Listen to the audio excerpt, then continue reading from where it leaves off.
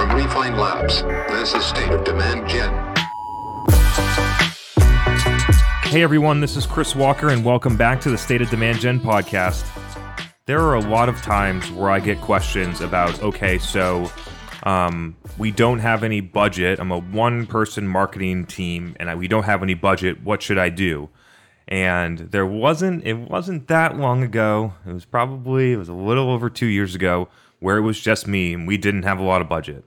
And so I laid out the roadmap of the things to get started if you are a seed stage company and don't have a marketing budget, if you are a professional services company and you just don't spend a lot on marketing. There's a lot of situations where this would be a great strategy for you.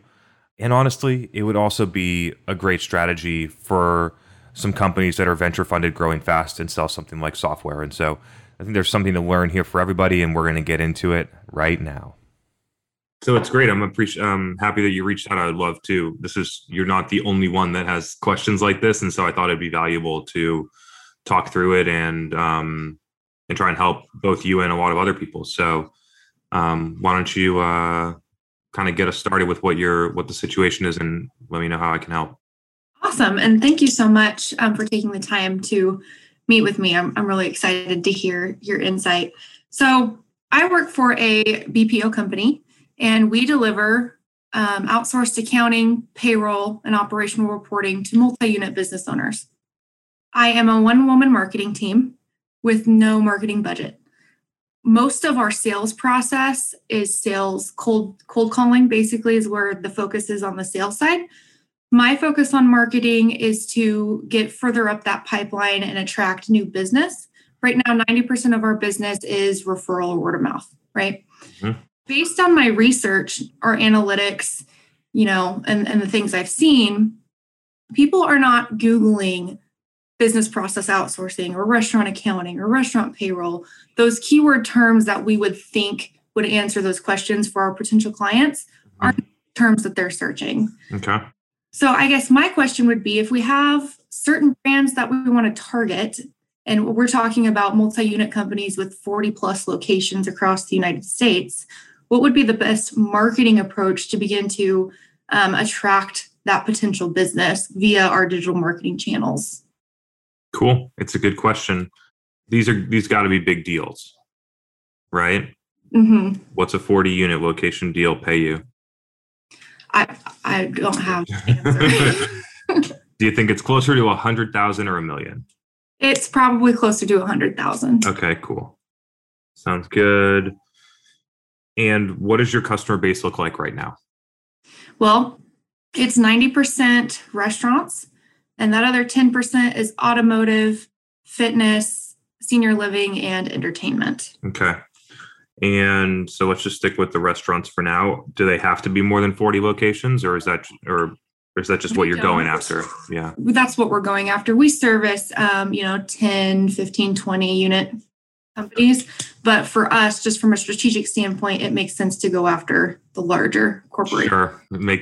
Every company has that same mindset. It's just that the 4 location store may have the problem that you can solve right now, and they don't have a solution. Mm-hmm. The 40 location is probably already have a solution. You got to displace something else. And so it's a different type of sale, which is that they're just unhappy with their other vendor, and you just happen to be standing there in plain sight, right? Mm-hmm. Or you're able to somehow come in with a specific unique value prop and displace that vendor. But this is in restaurants and QSRs, like for your POS system or all these different systems. Every company wants to sell to the company that has 100 locations. Right. It's just that typically they already have they got to 100 locations with something already. That's just something to think about. Okay, so in the base, like what percentage of the restaurants do you think are more than 40 locations? Oh gosh, probably 25%, 50%. Okay. In total locations or in total like customer counts? Probably accounts. Customer counts, yeah. Okay. What have you tried so far? Well, we revamped our website in November. We added lead generators to the bottom of each of our vertical pages. So there's an accounting and operational reporting and a payroll, and then plus the one on our homepage. We have really started posting consistently on social 3 to 5 times a week. Which social? LinkedIn and Facebook for now. What we found is that Facebook's really good for employee recruiting, but not so much for our customer base. Our audience just isn't there. So now we're looking at transitioning towards Instagram, which is not popular for B2B, but as nobody else is doing it right now, I think we have a real opportunity to capture that audience before it becomes a trend. There are other B2B companies that are killing it on Instagram right now that I think Which companies? IBM, Hootsuite, General Electric's doing really well. So the challenge with those, this is more for the people listening afterwards, but the challenge with looking at IBM or General Electric or HubSpot or things is that they pay agencies millions of dollars to create content for those platforms. Right. And so that's one thing. They're massive companies with brands. So they have a ton of customers. So they're going to get a lot of followers from employees or customers or other people that know them because they host big events and conferences and different things like that. And that strategy or that what they're doing doesn't necessarily map to a SMB type company like mine. I don't know how big your company is, but mine, like it wouldn't map that way. And then in the maturity scale of Instagram, it's like past its prime in terms of its ability to move. And so I would actually, for you, recommend not to invest time there. Okay. But let's keep going here. So, because I like the LinkedIn, what are you doing on LinkedIn? So really, it's just been posting our blog posts, different updates. We do a little bit of recruiting type stuff. Like we just did a Grow With Us campaign and we highlighted people within our company that have grown from like a baseline position up to director level. We are getting ready to start a video series where I basically do a recorded Zoom interview with an expert. We talk about lease accounting or fixed cost reduction, valuable content that I think will help our audience and educate them on parts of the industry. Got it. How could you make that more specific to a restaurant? Right? Like lease accounting, but narrow on a restaurant or whatever topics. I think that's a piece of this. Okay. So not general finance, but things that are very specific to what they're working on. At 10 locations, you're going to, or if you go multi-state, you have to worry about these tax implications. You should need to do this, this, and this. Whatever the things are during the growth phase between 0, it's probably between 2 and 40. And the things that you know that they don't know that they need to do is what you need to cover that are specific to restaurants, because they can go to a million finance podcasts and get or a blog and figure out what lease accounting is. What you need to do is be the most specific to exactly what they're doing. Right. And that's basically like our lease accounting video. We talk about as a multi-unit restaurant owner, if you own 20 locations, 40 locations, what does it mean to become compliant with the new ASC 42 standard? So you have to go in, and I can't speak intelligently to it. I'm not a finance person. Yeah, me either. But we go into the detail of, what that means for you if you decide to do it on your own and why you need to start now, even though the deadline for that's not until December. So that's just one example. Okay. So for me, and I'm not a restaurant owner, I'm just telling you, like for me, a video on compliance lease accounting is like not something that I would watch, right? Like there's somebody else in my company that's responsible for that. And so I think the idea, like what people want to know about is how do they take advantage of opportunities that they don't see, or how do they learn that something that they're doing right now is suboptimal and could create risks or different things like that. It's either an efficiency product, a risk management product, or a growth product, I think is how it needs to get positioned. And so out of those three, which one do you think you do? Can you say the three again? Cost efficiencies, better margin, risk management, or growth? Probably cost efficiencies and risk management. And what specifically do you do for restaurants that's better or different than anyone else? I'm sure that there are multiple companies that are trying to do this, right? So like what specifically do you do that makes it unique or different? So we are one of the only BPO companies that I know of that does all three: payroll, accounting, and operational reporting. There are companies that do just payroll, or they focus on just reporting and they do a little bit the accounting. We're different because our leadership has an extensive background. They grew up in Pizza Huts. They grew up in restaurants as accountants and then built this company from the ground up. So we, instead of just doing your accounting, right, we offer a full team of experts. So you've got your benefit. Well, back up a second. Who were at the Pizza Huts? All of our C-suite level. They owned the locations. They worked in finance. They worked in finance as accountants. Okay. And this need for outsourced accounting services for multi-unit leaders, because when you own, multiple locations, hiring an accounting staff to cover all those locations and train all those employees and do the payroll for hundreds of employees, that's huge. It's a huge cost and time investment. So we deliver the team and the streamlined, efficient processes so business leaders can focus on strategic priorities and not back of house administrative tasks. Yeah. And so do any of the people that used to work at the Pizza Hut, are they involved at all in your content strategy? No. Have you asked them to be? Yes. Okay. What happened there? Well, the problem is marketing brain, creative brain, and accounting, they don't mesh well, and everything's a bit literal on their end. It meshes well when you frame it in the things that they care about, right? And so if it's framed in the idea of if they want to grow the company by 5x over the next 2 years, that if we do this well, there's a logical path to growing at 500% over the next 2 years that you're not going to be able to get with sales because here's the sales data. We're not going to be able to get there this way. So we're looking like marketing can be a lift of growth that sales can't provide. And so right now that's what we're trying to do here. Do you want to do that or not? Right. So you have to frame it in the idea. I've learned this over 5 years because I've been trying to convince executives to do this for a very long time and failed a lot early on. And so it needs to be about what matters to them in a way that they can understand. Right. And so the idea is are we going to be in business over the next 5 years? Or what you frame it up in a long period of time so you understand what the timeline window is, and then start to frame up the idea of if we get this right over a couple of years, the investment, finance people understand what an investment is. Yeah. The investment can pay off dramatically if we have even 100 restaurants that have 40 locations that love our podcast, and they love our podcast because you're really smart and and they get a lot of value from it. And then when they get a lot of value from it, they might use us when they have a problem. And it's really that simple, because I doubt that anyone else that you're competing with would think about doing something like this.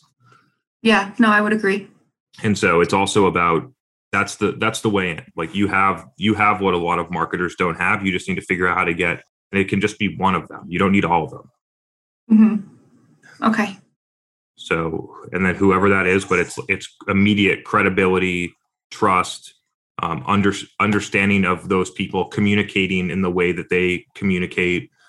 And then you just build, this doesn't cost very much money at all to do what we're doing, what we're talking about right now, and just put these people in environments where they can help people and demonstrate expertise.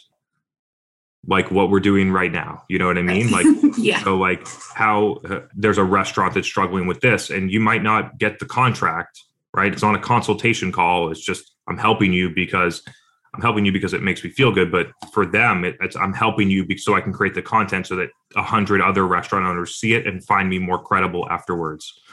And so in situations where they can do that, consulting calls, live Q&A, you can take Q&A from like a Facebook group and then just queue it up. Like we have people on my team that do that. So they'll come in and interview me, but they have questions that they've either been like encountering with some of our customers, or they see on LinkedIn, and they just ask me questions, and you can kind of like architect a Q&A without needing an audience.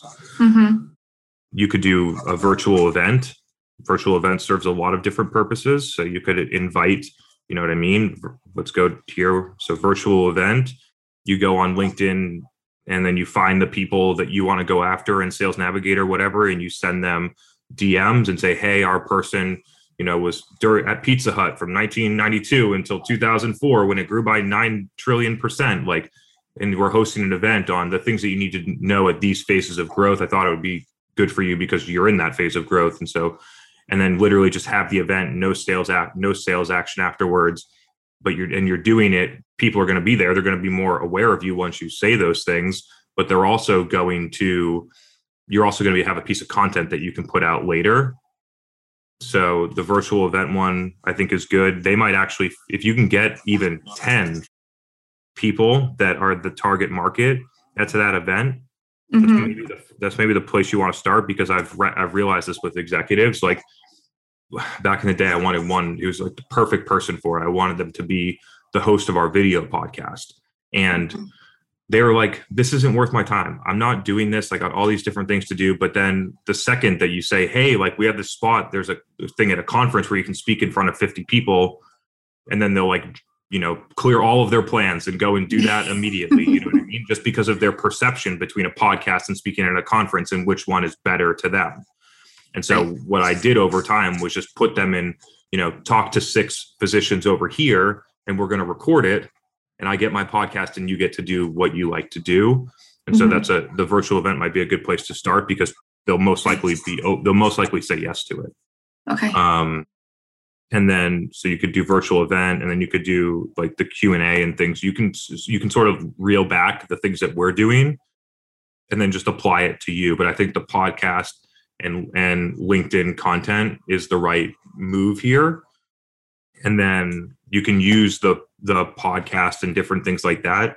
Like the sales team could use it and probably do more effective outreach that way. Right.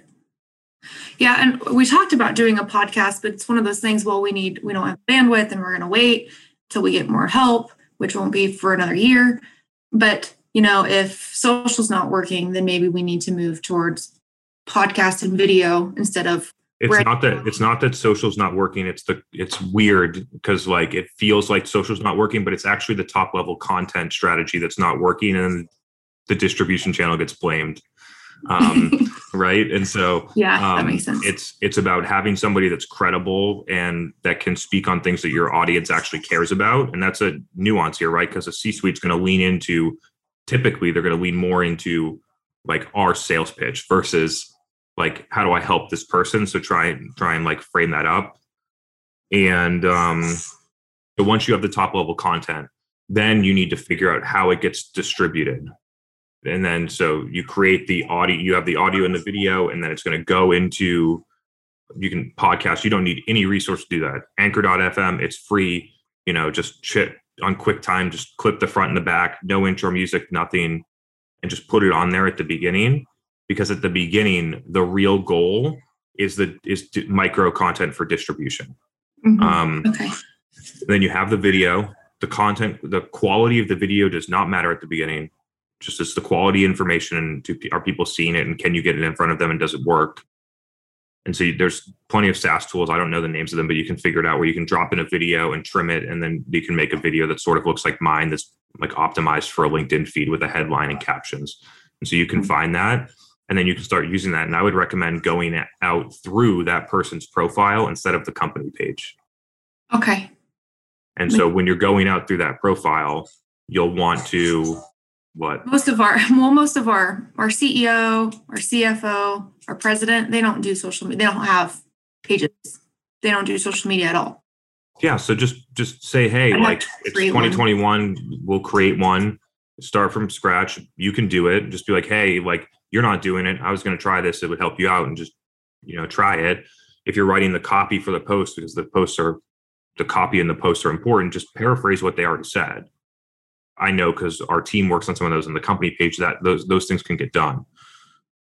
And then just the second part is if you're going to post there, you need the right people to see it. And so you need to go out and make connections with the right people so that they are following that page, so that when you post, those people have a chance of seeing it. And that's sort of like the core like 1.0 framework. I think that you should try your best to do at least a monthly event, so that you have a more proactive strategy of getting people into the beginning. Mm-hmm. So do you think that educating the masses is the best approach, or do you think really targeting a very specific audience when you're starting a social media content strategy? I mean, what do you think? I would go restaurants less than 100 locations, or whatever the top of your thing. I'm sure that everyone wants it to be never ending, right? And have big ones. It might end, or you might want to have some type of guardrail on it, because there could be diminishing returns at the top. Mm-hmm. Okay. And so I don't know that well enough to give you clear advice, but just consider that, because the more narrow that you go, the more specific it can be. And then you don't need as many people to actually listen to it, right? Like our podcast is quite specific. It's all about software marketing. You know what I mean? Software marketing with enterprise sales motions for relatively expensive annual contracts for companies that are venture funded. And when you peel back all the layers, there's only about 20,000 companies that fit that mold in the entire United States. And so it's about being like picking your segmentation that's most appropriate to you. I think under 100 is a good strategy, because there's the things that you would encounter at 60 are probably not that much different than 20. Right. But at 2,000, it's probably different than 20. Right. Gotcha. That makes sense. Cool. What else? How long do you think it takes to build a solid social media presence? I know that's a question, right? Like, it depends what you consider solid, right? Like, I think people's general expectations of the numbers is something that's misleading, right? Like, I have 62,000 followers right now on LinkedIn, and get dramatically more engagement than people that have 1 million on Instagram. Mm-hmm. So for me, it's more the numbers come with consistent execution of a good strategy. Like, I don't look at them all that often, and I'm not caught up in them. The growth of my audience has slowed down. But the reason that it's slowed down is because I've gotten my content more specific. So less people follow me that wouldn't like the content anyway. And so I've sort of like picked a lane, and I'm good with that. And so for you, like, 2,000 people, if they're the right people, would be more than enough. You know what I mean? Yeah, definitely. So in terms of email marketing, right, we talked about how we're really focused on cold calling right now. Do you think that cold email marketing is worth the time investment, or do you think that that's kind of a waste of time, and the better route would be the content strategy on social to attract, people through lead generation to eventually convert? Your sales team's probably already doing cold email, right? No, I do all the cold email. Interesting. How's it working? We've got about somewhere between 15 to 25% open rates. Okay. What about like business results? Not much. Okay. I think you answered your own question there. Okay. And so it's about, and I said this to somebody else recently, it's like, when I was starting my company, I didn't do email. I didn't do SEO. We barely had a website. Like, I was all in on just getting really good at LinkedIn, because I just picked one thing that I knew was going to work, and then just tried to be the best at it. Mm-hmm. So a lot of marketers in your shoes, where there's things pulling you in a bunch of different directions, that you get stretched out, and you actually never get to see the depth of any one channel that can have an impact. Right. So it's half about picking a couple of good things, and then the rest of it is saying, I'm not going to do all these other things. Right. Yeah, because we do nurture emails too through lead generation based on the StoryBrand framework. So since we've launched our website in November, I think we've had 27 total leads come in through the website, which is like a lot, but that is for us, because before we were getting it. Totally. Yeah, that's great. And of those 27, we've onboarded 2, and we've got 5 solid ones in our pipeline. Everybody else just wasn't a good fit. So as far as the nurture campaigns, I know that those are working when people are actively seeking out our services. How do you make the connection between nurture emails and people seeking out the services? Because a lot of the people that are hitting our website, that are filling out that contact form that tell us they're interested, have first downloaded our lead generator, which automatically kicks off a nurture drip campaign. And after so many emails, then they're reaching back out through the website to contact us. Got it. Like, I can see that correlation as Yeah. Cool. So Do you consider the cold email and those nurtures different? Yeah. So for me, nurture email, they've given us that and email. Then it's automated, and They cold want is like something. more Yeah. in bulk or a sequence or something like that. Yeah, we got a list and we just hit them up and said, hey, we think that we can help you and here's why we think we're great. Cool. Or tell us about your business. And it's not working. Yeah. I'll give you one like interesting one. I don't know if it'll work, but it's something that we're going to try, which is on LinkedIn ads. You can use an in-mail message based on people that have hit your website. So it's like retargeting, but you send them a message on LinkedIn, and you can have I imagine you can have some sort of delay on it or something. Mm-hmm. And so you could put like that audience on LinkedIn with a message about, hey, like, don't say that they visited your website because that would be weird, but hey, like, would do this, or you can test and craft the message about how you want to, like, should we talk about this and try and get the meeting that way? And you can put additional filters on the targeting to say, like, only companies that are this size or in these states or this like industry. I'm sure there's restaurants or hospitality that rolls up into or something that you could target based on, just so you're not sending emails or in-mails to like people that are completely irrelevant. And that's like a creative way to do like cold email, but it's not cold. They're like pretty warm. You know what I mean? Right. And so that might be able to serve you for some short-term stuff. So I just have one more question for you. Based on our analytics, most people that are hitting our website for either careers or because they work for a client of ours and they need a pay stub or a W-2. Most of our web traffic is not prospects. Mm-hmm. And we're not investing in SEO at this time. Mm-hmm. So do you think SEO is a worthy investment to drive people to your site, or do you think it also lies in strategy? It's not that it's not a worthwhile strategy, but in your context, I just feel like there are much better things that you could be doing. And so that's my thought, because if you go, the thing for me, it's not that much different than what you do, right? Like marketing firm, right? Mm-hmm. And so if we're going to start like going into SEO for marketing firm, and then we go for software marketing firm and all these different things, we're actually not going to, the people that land there that search those things are actually not good customers for us. Okay. They either don't fit our ICP, they don't believe in our methodology, they see us as a commodity, they're price shopping, they're not willing to pay they don't have the exact pain points that we solve. They're looking for something that we don't do. And so like, that's why I don't go with SEO. I try and go on social, where you can be a lot more targeted, where people can opt in proactively versus needing to get into search and search that first. And so and I just think there's more attention that way, especially for service businesses where they don't need to hire you, right? Like whatever they're doing has gotten them this far. And so like, I don't think a lot of companies like get out of bed and they're like, it's time to hire a BPO. No, right. And so you sort of need to educate people along the way. And that can be a long process. And so that's what I would treat the podcast and LinkedIn as a long education process, where over time, a lot more people consider using a BPO, aka you, for restaurants. And then I would find something like the email nurture, like something small that can serve in a little bit more of a short-term window. Given that what you said about the web traffic for irrelevant people, the email might actually not be a good call. But you could do something with like a small paid budget. You said you had no budget. Let me take that back.